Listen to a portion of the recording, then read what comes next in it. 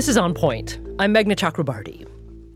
Okay, say you're given a rudimentary map on a piece of paper, a really simple one, kind of more of a diagram, really. And it shows two towns and lines in between those towns connecting them.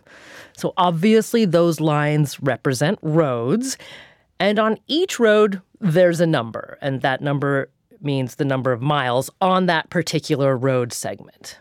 Okay, so on this diagram, as you're looking at it, excuse me, there are several different ways to get from town A to town B. And you're asked, which way is the shortest? Right? So map, two towns, bunch of lines connecting them. You know how long each line is. Which way is the shortest between town A and town B? Do you think you could answer that question correctly? Honestly, I would actually love to give this problem to you in reality, but I'll admit it's a pretty visual problem, right? It would help a lot to actually have the map in front of you. So I'll just have to trust your answer about whether you could get a problem like that correct or not. I'm going to guess that most of you said yes, you could answer this, and I really hope that's true because, let's be honest, it's a fairly straightforward and easy problem. But the real problem is that large numbers of American eighth graders can't answer that question correctly. When they try, they get it wrong. Because that map question is one that I took from a sample of the most recent National Assessment of Educational Progress. It's the gold standard federal exam given to American students every couple of years. So that problem comes directly from their website as a sample problem for eighth graders. And this summer, the federal government released test scores from the NAEP, as it's called, and it revealed that math scores for American 13-year-olds dipped significantly since 2019. Of course, pandemic interruptions to in-person schooling had a lot to do with that. But if you take a broader look, there has been a stubborn plateau in math scores for American kids for more than 20 years. Put another way, the test scores released this summer were the lowest in decades, but the highs were not that much higher. In other words, American kids are not getting better at math. And when compared to peer nations, the United States scores lower than average on math achievement than any other nations in the OECD, or the Organization for Economic Cooperation and Development. So this is one of the reasons why the state with the largest public school enrollment in the country has spent years revising its mathematics framework. In July, California finally adopted its new statewide framework after years of development and controversy. And by the way, the state of California scores in the bottom third of states on that national math assessment. So earlier drafts of California's framework sought to reduce math achievement gaps by, quote, dismantling racism in mathematics instruction, by, quote, having teachers develop students' sociopolitical consciousness. Early drafts also asserted that students at different levels should be kept together in math classes because differentiated instruction causes, quote, student fragility and racial animosity. Now, that was the controversial part, and much of the language has been removed. But the final adopted framework still contains some very bold changes in how math is proposed to be taught in California's schools. So we're going to talk about those changes today because the question is, will they make math instruction better? And given California's size, other states are definitely paying attention. So overall, what is at stake for all American school children if this nation does not get better at teaching such a fundamental skill? So, in order to have that conversation, Brian Conrad is joining us. He's the director of undergraduate studies in mathematics at Stanford University and author of a recent article that appeared in The Atlantic titled "California's Math Misadventure is About to Go National." Professor Conrad, welcome to you. Glad to be here. Also with us is Dr. Adrian Mims. He's CEO and founder of the Calculus Project. It's an organization that seeks to increase the number of Black, Hispanic, and low-income students enrolled in calculus honors, AP Calculus, and AP Statistics. Dr. Mims, pleasure to have you here today. Great to be here. Thanks for having me. Okay, so Brian Conrad, let me start with you. the California framework, as you wrote in The Atlantic, is 1,000 pages long, right? So certainly it has to have some good stuff in it, which we'll talk about in a minute. But overall, do you think it's a meaningful improvement from those earlier drafts, which I quoted bits from? It certainly removed quite a few of the concerning parts from the earlier versions, but other concerning features remain. Such as? Such as it plays both sides of the fence on the issue of 8th grade Algebra 1. Some parts it says it has value, other parts it advocates against it. And it plays both sides of the fence about advocating that students may take data science classes instead of Algebra 2, for example. Okay. So tell me about why you think the importance of when a student can take Algebra 1. Why is that so important? Well, if a student wants to be prepared for quantitative degrees at college and to be admitted to perhaps more selective universities, either way, they need to be ready to learn calculus in college. And for some students, if they can learn calculus in high school, it opens up more opportunities, summer internships and so on, earlier in college, other course options and so forth. So to have more students be ready to access greater quantitative opportunities while they're in college, access to calculus in high school is very valuable. And to reach that without having to double up or compress classes, you need Algebra 1 in 8th grade. Okay. Adrian Mims, tell me more about that. I mean, you've dedicated your professional life to helping kids who might be typically seen as not being the high achievers show that they can be those high achievers. So tell me about your view of Algebra 1, 8th grade, 9th grade. We work on making sure that students are taking algebra in the 8th grade, because if they're taking algebra in the 8th grade, they're on a trajectory to taking calculus their senior year. And I totally agree with Dr. Conrad. And, when I worked in Orange County Public Schools, which is Orlando, Florida, we launched the calculus project there, and they wanted 7th graders to take algebra. Huh.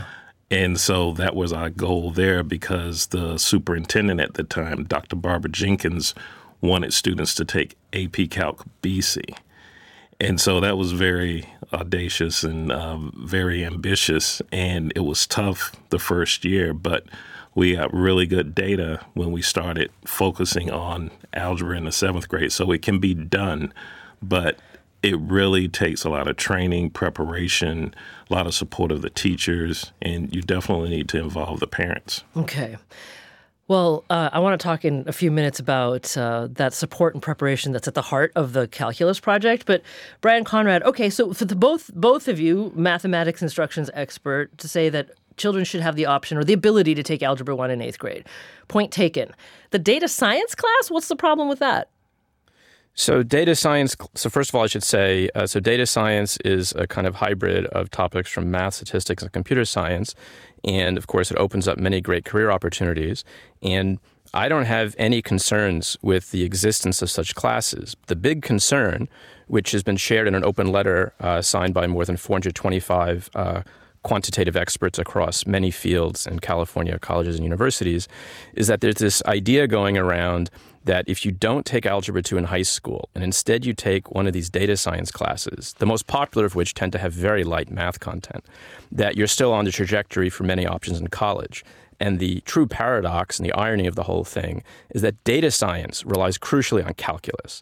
So telling somebody to take data science and not Algebra 2, which is what part of the CMF does advocate and has been popping up in other places, will actually be an off-ramp from any realistic access to such degrees in college and the high-paying careers that follow from that. But tell me more about that. I'm not quite sure I get why that would be the off-ramp. Okay, so the point is that although it is true that calculus was invented by Newton to solve problems in physics, it's really the mathematics of optimization. And problems in data science, artificial intelligence, and so on involve solving optimization problems, minimizing error, and so forth in large numbers of variables. And so to do that, you need to have the mathematical skills associated with calculus, and that requires learning Algebra 2 in high school if you're going to get the relevant math background by early college, which you need to complete that 4-year degree. We want a 4-year college degree in data science to be worth more than a Google Analytics certificate, for example, in terms of job security and salary. And so you need that algebra 2 skill from high school. If you take data science as an elective like high school economics, no problem. But it's been advocated in various places that this is a more equitable course or it's more engaging, as if usual math can't be taught in an engaging way, which of course is not true. And as I said, it sends out this messaging that it's somehow more relevant. It's absolutely the case that a lot of math content in the high schools may be taught in a way that doesn't show the contemporary relevance, but that's because the teachers haven't been given material with which they can show students, like trigonometry shows up in video game design, or certain parts of algebra underlie cryptography and so forth. And if they just gave them that kind of material, then students could see the value in the usual content, which remains the foundation for all quantitative work at the college level, data science included. Okay. Adrian Mims, we have just a minute till our first break. We can talk about the data science angle more, but what I want to hear, just at least the beginnings of your thoughts, are when I read those NAEP scores, they were for 8th graders. So we were talking about students who were already struggling even before they're thinking about taking algebra, geometry, trig, or calculus. Could you just briefly describe in a few seconds what you think the core problem is and how we teach math in this country? Wow. I'll let you answer more when we come back, but I wanted to let you start here for a second. Wow, that's a big, long answer. I'll make it very succinct. I think it's bigger than just looking at curriculum alone. We have to look at teacher training, teacher preparation, and make sure that teachers are ready to go into the classroom and work collaboratively with students and their parents. And I'll add more later. Yeah, I'll let you add more for sure. So Adrian Mims and Brian Conrad join us today to talk about the state of California's now adopted, as of this summer, new framework for teaching mathematics and why it matters so much that this nation as a whole gets better at math education. So we'll have a lot more when we come back. This is On Point.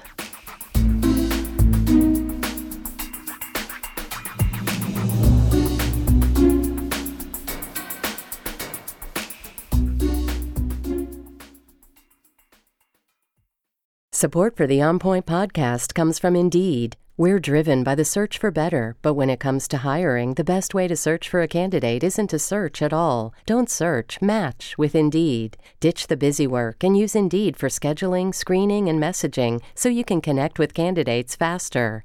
And listeners will get a $75 sponsored job credit to get your jobs more visibility at Indeed.com/onpoint. That's Indeed.com/onpoint. Terms and conditions apply. Need to hire? You need Indeed. The world's clean energy future relies on ancient elements still in the ground. Without mining, there will not be a clean energy transition. But pulling them out of the ground comes at an environmental and human cost. Mining is intrusive, but the results are the building blocks for products that we use every single day. I'm Meghna Chakrabarti. Join me for Elements of Energy, Mining for a Green Future. 5 consecutive episodes right here, so make sure you're following this podcast.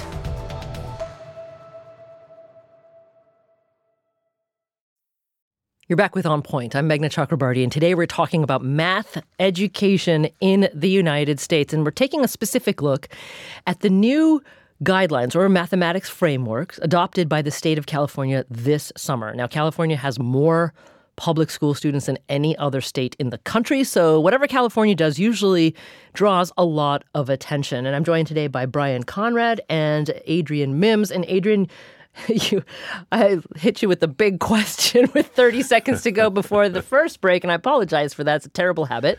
But I want you to tell me a little bit more beyond teacher training and family support. There has to be also something more, I would argue, in the curriculum itself that isn't quite working to unleash the potential of kids as mathematical thinkers. And because, total transparency here. I'm one of those crazed parents who gives their kids supplemental math. Okay, but the kinds of materials that I see my kids getting in those supplemental math classes is not the same as what they're getting in the classroom. So is there also something there in terms of the 10,000 types of American curriculum that isn't quite meeting the mark in terms of math education? Yeah, I mean, what I'm seeing as I work with school districts, we really need to teach students how to reason and think through problems. I do believe that some learn better by just practicing a lot of problems too. So we need to really differentiate the instruction and make sure that we understand how students learn and literally meet them where they are.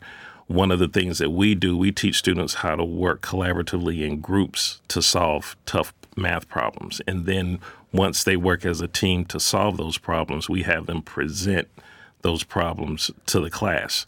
And so the students in the audience, it's their job to listen very closely and ask tough questions. And for the students who are presenting, it's very important for each one of those students to have a speaking part to describe the problem and the solution. And then it's a conversation, it's a dialogue.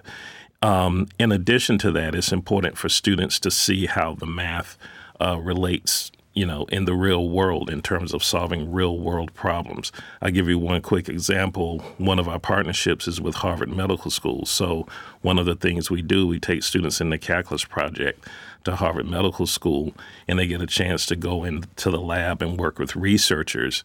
And although they're learning how, cells reproduce and they, kind of understand like how it increases exponentially, even though they may not completely understand the math itself, they're seeing how it is applied. So then when they see it in the classroom, they have a frame of reference for it.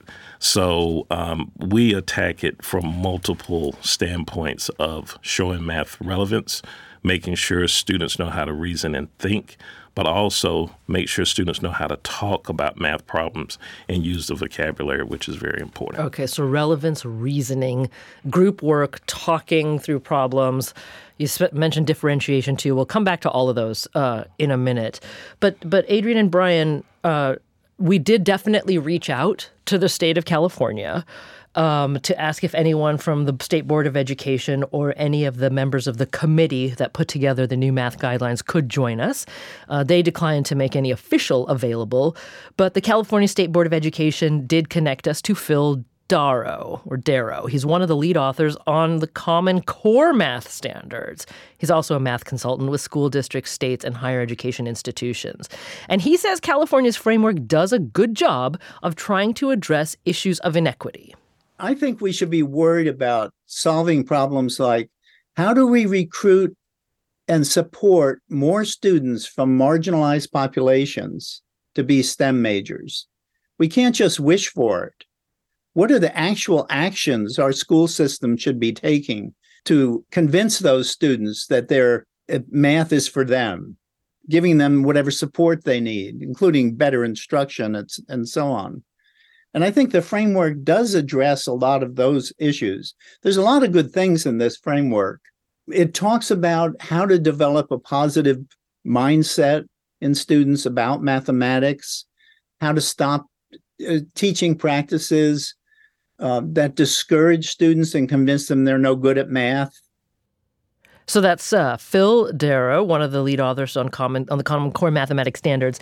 And by the way, when he mentioned developing a positive mathematical mindset, he is obliquely referring to the work of Dr. Jo Boaler, a mathematics education professor at Stanford University, who is a huge name in math education and her advocacy of what she calls the growth mindset. She was one of the major participants on the committee that helped rewrite the state's frameworks. We reached out to her directly, and she could not, or she declined to join us.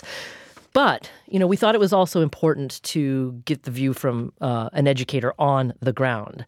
So we looked at the district in the city of San Francisco, which at one time was actually held up as an example by early drafts of the state's framework as a district that did delay Algebra 1 into ninth grade. It's subsequently removed that reference to San Francisco, but Rory Abernethy teaches seventh grade math at the San Francisco Unified School District. And Brian, I'm going to give you a little bit of a heads up here. She has particular ire for you because she read your piece in The Atlantic, and she says that she believes your critique is unfounded because how we change math has to change because old ways in her mind don't work anymore. and has proven already over years to be inequitable. There has been inequities and problems in math education for decades since the white men came up with the framework in the first place, the one they came up with. Where has he been? Why is he now just jumping in, Johnny come lately, in the final hour saying, oh, I don't like this now. When it's been working for you, you were fine with it. But now that it's not, now that you're seeing that we have a voice and we're questioning some of the things that have created a pathway for you to excel, then now all of a sudden you have a problem with it. Where were you when I couldn't get into that Algebra 1 class? Where were you when, every Black person I've ever talked to was told the same thing? Oh, there's no room. Do you know how many people I've talked to who had the same problem? So, Brian, she's talking there about the fact that she sees a lot of good things in the framework that attack something I mentioned earlier, the persistent gaps in scores between disadvantaged students and those who, again, frankly, like my kids, have the opportunity to take, extra math to get ahead. What's your response to that? Well, first of all, I've been the director of undergrad studies at Stanford for 10 years. And during that time, I've actually done a huge amount to help the admitted students who do have background gaps and challenges in math. We've created multiple new courses to help students to see the relevance. We rolled out a new introductory course on more earlier material to help students to achieve the quantitative goals that they have. So for her to claim that I've not been doing anything is completely nonsensical. That being said, the real focus is what about the actual content of the framework and, more importantly, its relevance to other states. Now, as Phil aptly pointed out, it's an important goal to diversify the STEM careers. Okay, and as there's a graduate student at Stanford in electrical engineering. She's a member of the National Society of Black Engineers, and she said in a conversation that the fact that she was able to take algebra in middle school was the key for her being able to access better opportunities in college, which is what put her into a top PhD program. And she said, how are you going to diversify the STEM professoriate if you don't give kids access to that earlier math? Now, Rory is completely correct that the disparities, the demographics, and the outcomes are horrible, and there's nothing in the Atlantic piece that I said that denied that. What I was claiming was that the CMF, as it's written, is not going to do enough to really make those changes. And the reason is because the document is poorly organized, it's very hard to find things in there, and there's a serious lack of detail. It's very aspirational in some ways, but the San Francisco policy to block kids from 8th grade Algebra 1 was also aspirational, and after 10 years, it was a complete failure. The school district superintendent even admitted this. The equity goal, to be more precise, it was put out with the goal of improving the equity and the outcomes. But a report put out by the Stanford Grad School of Education earlier this year demonstrated that, in fact, there were no such improvements in equity after the 10 years. Mm-hmm. You go even further in your critique of the framework. You say that speculative and unproved ideas can end up as an official instructional policy, such as? Yes. Well, such as I mentioned earlier, the document, certainly the final version, as I said before, is definitely a big improvement on the earlier one, but it still plays both sides of the fence. And so a district which wants to block 8th grade Algebra 1 under some idea that this is going to improve equity will simply point to the parts that it likes and disregard the other parts which are against that. The same thing with the data science Algebra 2 replacement. Some parts are very honest about what a data science career really needs. Other parts promote the fantasy that if you skip Algebra 2 in high school, that you can still access all these great options in college, which is false. Okay, I should note that the state has said fairly recently that the Algebra 1 recommendation of holding it until 9th grade doesn't necessarily mean that districts cannot offer it as an option for 8th graders. Right. But again, it plays both sides of the fence. I got you. And I told the board this. I sent them an extensive document after they approved it. I warned them before they voted for it that the document was inconsistent. And I sent them, all board members of the state, a document after they approved it, telling them all the places where it was inconsistent on this point so that they can actually fix it. But I don't know if they've done that or they will do that. Mm-hmm. Okay. Well, you know what I'd like to do? I'd like to take a step back. And Brian, if you don't mind, I'd like to spend a considerable amount of time with Adrian.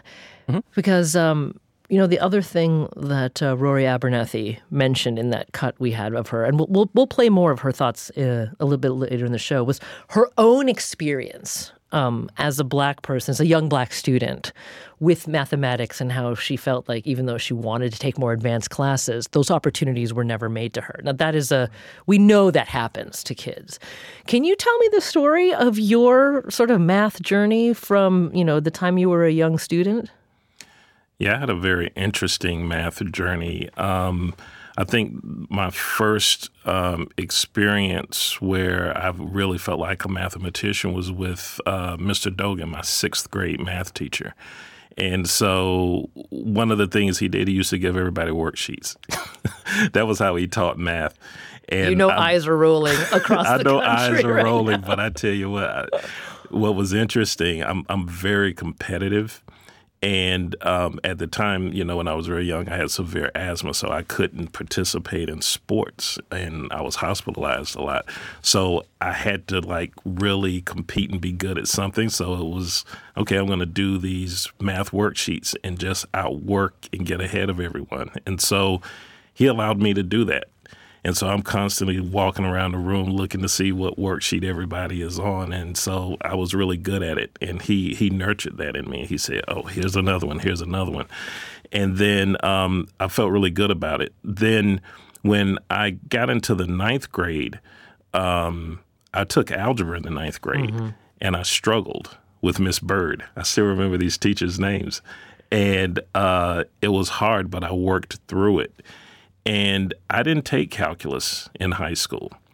And so when I listened to the conversations, this is personal for me, mm-hmm. because if I had to go back and do it again, I would take AP calculus in high school.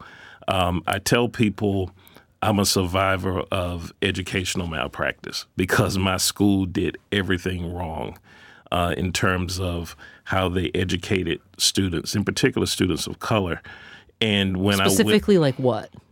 Well, tracking and not allowing access to certain courses, not providing resources or honest constructive feedback. Everything that the Calculus Project does, it comes from research, but it also comes from my own personal experiences of things that would have helped me be a better mathematician in high school. So when I go off to the University of South Carolina and I major in electrical engineering, I realized something my sophomore year, and that is I didn't know how to study. So I'm, first generation in my family. I was working 2 jobs, and I realized my sophomore year I didn't know how to study. And it was because I thought I was a good student. I was in a small pool. And I guess when you compare me to the students I attended school with, I was, doing really well. And I was eventually able to play basketball. I was really good at basketball. It outgrew the asthma. And so I thought I was really poised to do well at the University of South Carolina. And so I struggled. I ended up changing my major my junior year from electrical engineering to mathematics. And that was when I eventually met Kofi Fademba, who was a graduate student from Togo, who was getting his doctorate in mathematics. And he saw a young Black man struggling in the student lounge after getting off from work.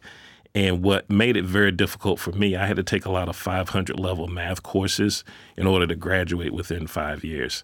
And so those were the courses they say never take those courses together.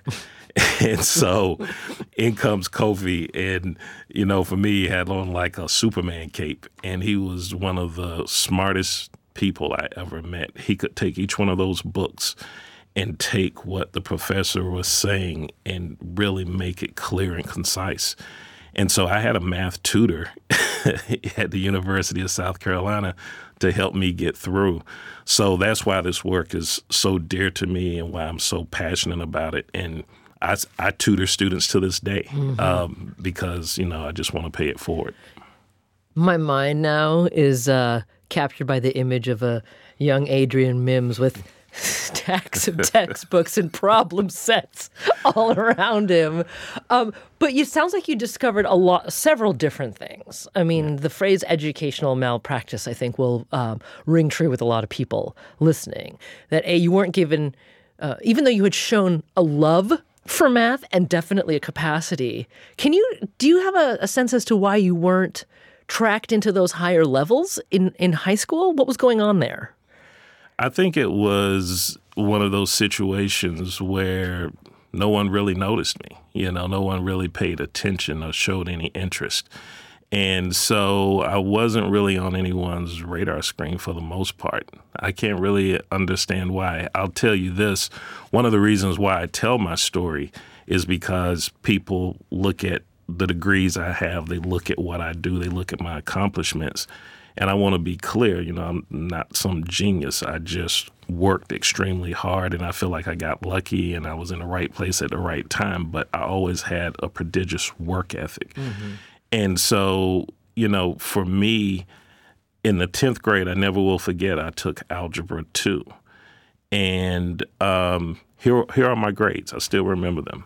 First quarter, I got a B. Second quarter, I got a B. Mid-year, I failed it. Third quarter, I got a B. Fourth quarter, I got a B. Final, I failed it. Ended up with a C.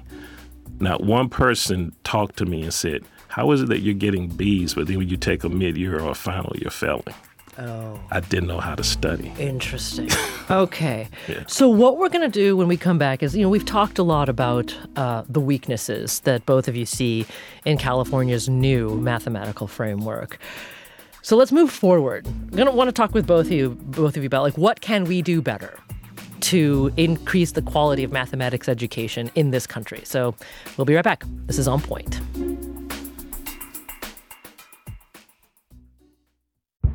Did you kill Marlene Johnson? I think you're one of the first people to have actually asked. From WBUR and ZSP Media, this is Beyond All Repair, a new podcast about an unsolved murder that will leave you questioning everything. Somebody should be in jail for murdering my sister. A woman who's never been believed. As long as they think I have done this, then they're not looking for who actually did this. And that's what makes it a cold case. No, it's a botched case. And a search for the truth, once and for all. Wow, it just gets more interesting. Beyond All Repair. Listen and follow wherever you get your podcasts. Be careful. You're digging in a place that's been very peaceful for a while. Do it anyway. Dig.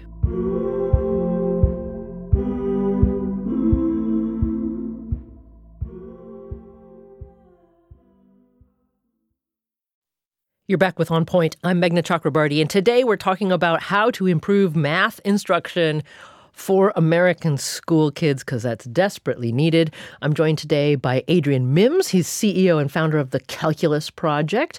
Brian Conrad also joins us. He's professor of mathematics and the director of undergraduate studies in math at Stanford University. And I just want to, again, give voice to some of the other people that we reached out to in the process of putting together this show. We heard a little bit earlier from Rory Abernethy.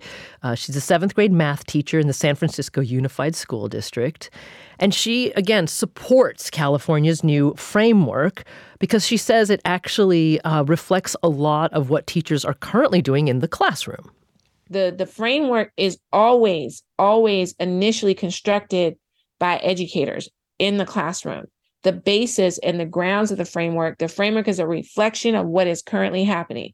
It is saying these are the things that we have noticed are working, and these are the things that we think should be highlighted and uplifted in the state of California. Now, the regular day-to-day educator doesn't read that thing. They don't got time to read 1,000 pages. That is why it has to be a reflection of what we're doing. We're not directly looking at that thing and saying, oh, you need to change everything. Districts don't have funding. It is an unfunded mandate, or it's not even a mandate. It's an unfunded suggestion. So Rory Abernethy is saying that the framework is a suggestion because it actually already reflects a lot of what's happening in classrooms. So we'll come back to that in a second, because we actually had another question for her. So we followed up with Ms. Abernethy in a phone call. And again, it was about the decision of the San Francisco Unified School District that they took about a decade ago to move Algebra 1 from 8th to 9th grade. And she told us that that was, in fact, something that teachers wanted in San Francisco, and that forcing kids to do algebra in 8th grade was causing problems in high school. Why did that happen? That was teachers. Teachers pushed that to happen. That change was pushed and initiated and advocated for by teachers in the classroom who noticed these problems. The overacceleration caused major problems, which is why I'm going to say the middle ground, and to me the solution is to have an elective of Algebra 1 where they still have to take Math 8 so they get that solid foundation. They're not doing a compression course in middle school, which I think is ridiculous. Okay, so causing problems in high school to maybe prematurely accelerate kids to Algebra 1. On that note, we actually have a great Facebook comment from listener Sylvia Jones, who says, as a former math teacher and a current part-time interventionist, not in California, she says it's almost laughable that the focus is when children should start algebra. What she sees is a failure to learn basic math in elementary school, and that's the limiting factor for most students. They didn't learn multiplication tables or how to work with fractions in earlier grades. So yes, they may be able to grasp the algebra concepts, but they get lost because they need a calculator to do simple operations. Okay, with those perspectives in mind, Brian Conrad, where would you look to begin a reformation of mathematics instruction in this country? I agree with what the listener said, that she's, of course, completely correct, that the difficulties that kids have with algebra and later things absolutely comes from the earlier grades, and putting more resources into the elementary grades, giving teachers better material, improving teacher training in various ways is absolutely an essential component to improving math outcomes later on down the line. Okay. Well, so that's a common refrain almost in every frankly, every education hour we do. It's like more resources, more teacher training. No, but I mean, just to give a more specific example, so in the California Math Framework, there's a chapter specifically on guidance to publishers, which are criteria they need to meet in order for their materials to be accepted for statewide adoption, which is necessary for grades K through 8. And that chapter would have been a good opportunity to highlight this issue, like the need to give more contemporary examples, help kids to see the relevance of things, improve the materials that teachers have with which to teach, whether it's technology or other things. And I've heard that there are a lot of resources available from the state that were supposed to be invested in implementing ideas from the framework. Mm-hmm. But that chapter for the publishers is actually quite thin on this issue about improving the materials that are given to teachers. Very little in the way of actionable details. Okay. So, again, let's push for solutions here, which is why Dr. Adrian Mims, I'm so glad you could be here. Tell me more about the Calculus Project, and let's do it in this way, through an example. A young student enters the Calculus Project. What grade would that young person be in, and what do they receive early on that's different than the conventional math instruction they're getting in the regular schooling? Yeah, students either enter as a rising 7th grader or 8th grader. Okay. And part of that process is there's an information session with the parents and the students so that they can understand and know the why. Like, why is it important for my child to participate in the Calculus Project? And one of the things that we do, we create more time for students to learn the math. And so if you think about it, think about the school year is 180 days. And I always ask people, do you know why the school year is 180 days? And they're thinking that it's tied into some type of research. It's based off of the agrarian calendar. And when was the last time you ever saw a student harvest anything, right? You don't see that. Maybe in some places, listeners in Iowa, but go ahead. That might be true. Yeah. But, I'm trying to get my son to cut the grass, and we're talking about, harvesting. But, the whole point is that going back to my story, I took algebra in the 9th grade. There's some places where students are taking algebra in the 8th grade or the 7th grade. So some of these concepts are very abstract. It's not that students can't learn them. They just need more time to learn them. So our model is built off of pre-teaching and acceleration, not remediation. So a rising 8th grader, for example, we're pre-teaching them algebra topics before they go into the 8th grade. In addition to teaching them those topics, we're teaching them how to work collaboratively in groups to learn the content. And we're showing them how the math is applied in the real world. And so in addition to that, we're showing them how, STEM professionals of color have made contributions. Students need to see themselves in the curriculum. Yeah. I'll give you a quick example. A lot of people don't know who Dr. Kizzmekia Corbett is. But for those people who don't know, she's an African-American woman who was instrumental in developing the Moderna vaccine for COVID. And so when you think about that, you can incorporate, that's something that's important historically. You can incorporate that into a math class because when you look at the spread of COVID, it was exponential growth. Mm-hmm. So why not have a lesson on exponential growth? You can do math modeling while simultaneously talk about the contributions of Dr. Kizzmekia Corbett. Imagine the impact that it could have on young Black women, but also it's important for students of all different backgrounds and races to know about her contribution. So the calculus project, if I understand correctly, once kids enter it, say in 7th grade, they stay with it through graduating high school? We want them to stay with it through graduating high school. And so because it's a very comprehensive model, what happens, students, they figure out how they want to stay engaged. So, for example, we have some students from grade 8 all the way to their senior year. They're doing the summer pre-teaching courses where they're learning the content before they go into the class. For some students, they only need to do that for 2 or 3 summers. And then they say, I got my math swag. I got this. I'm ready to conquer and be that super mathematician. So you know what? We want to keep those students engaged. We hire those students to work as peer teachers. So we train them to work alongside the teachers during the summer to teach the younger students math. Ah, okay. The reason why that's so important, the population we target are students who are primarily middle class to low income. Mm-hmm. So when students become old enough to work, they now have to make a decision. Do I do the calculus project or do I work because I need to supplement my family's income? And so through our partnerships with the mayor's office and with John Hancock Financial Services, we get funding so that we can pay students to learn math and teach the younger students math to keep them engaged. So if they're not necessarily working as a peer teacher, when we implement the program in school districts, we keep the students in a cohort so that they're taking the honor and advanced level courses together so that they'll have, a greater sense of belonging. If you are a Black student in the METCO program in a predominantly white school district, one of the deterrences from even taking an honor or advanced math courses, I don't want to be the only one. Mm-hmm. And that's something that other students don't necessarily have to deal with. So what we do, we put them in a cohort so that they can have a greater sense of belonging because we also want them to continue to work in groups. Okay, so I'm going to do sort of a lightning round of follow-up questions. But first of all, for folks outside Massachusetts, when Dr. Mims mentioned METCO, that is to put it in a blunt way, that's the busing program that still exists in the greater Boston area. Okay, so lightning round questions. Where does the extra time come from in the school year?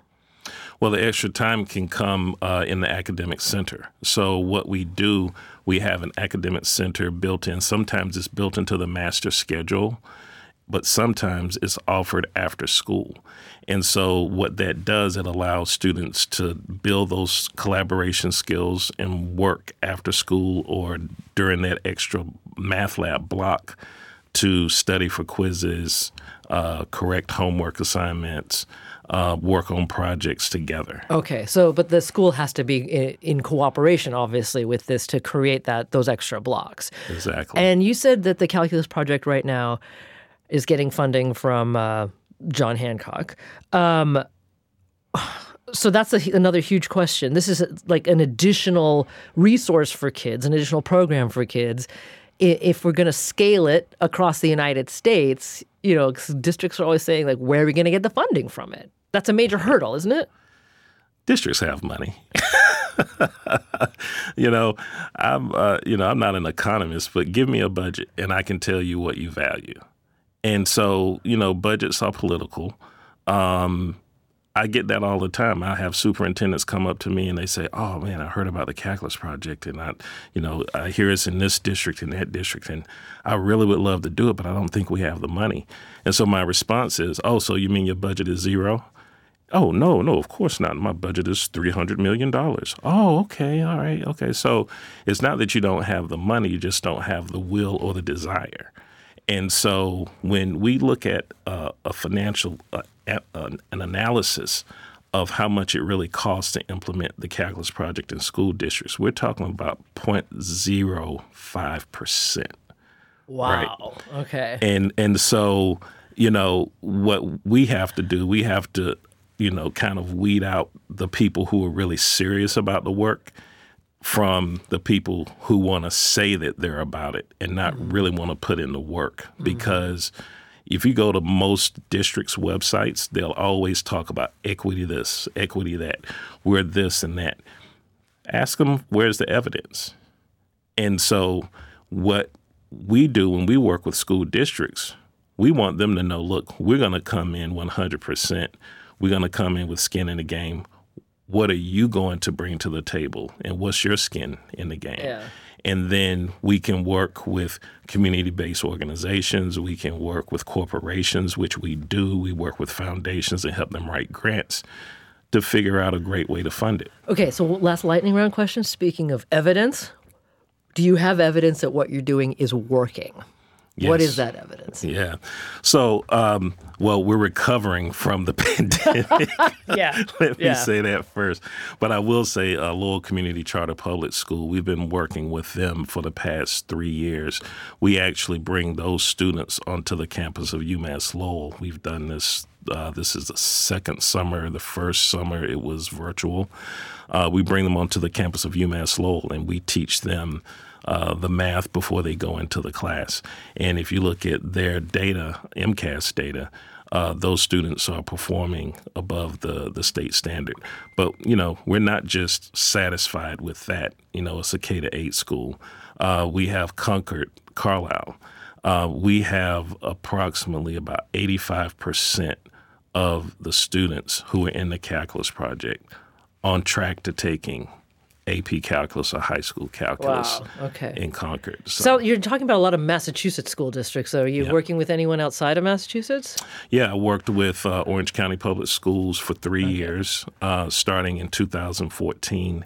There are 2 articles that you'll find in the Orlando Sentinel. The first article talks about how the calculus project helped them to become number 1 in the state for 7th and 8th graders' performance on math. The second article you'll see, it will say, well, we didn't reach our goal for as many students taking calculus. If you read that second article, what you'll see is that it didn't have anything to do with the students. It had everything to do with the educators. They stopped following the model after 10th grade. So after 10th grade, they stopped watching the students and offering the classes during the summer. Okay.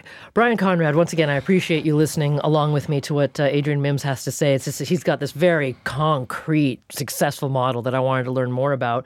We've got about a minute left, Brian, and I'm going to give you the last word today because there's a lot of things actually that Dr. Mims has said, such as there is the need for differentiated instruction if done in the right way, right? And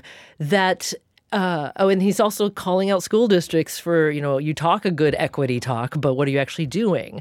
I wonder if some of what Dr. Mims is successfully doing in the calculus project actually runs contrary to some of the trends and beliefs currently popular in education. Because I know a lot of districts are moving away from having differentiated instruction in mathematics. Do you think we also just need to change how we think about what's good for kids when we teach them math? Well, of course, education is an extraordinarily complicated, multifaceted process, and I think that the best way to set policy is to look at programs, whether the Calculus Project or recent ideas that have come out of in Dallas that actually have demonstrated effective results and try to emulate those. In contrast, for example, as I mentioned earlier, with what happened in San Francisco. Well, Brian Conrad is professor of mathematics and the director of undergraduate studies in math at Stanford University. Thank you so much for joining us today. Thank you. And Adrian Mims, CEO and founder of the Calculus Project. It's been great to have you on the show, Dr. Mims. Thank you so much. Thank you. It was a pleasure. I'm Meghna Chakrabarti. This is On Point.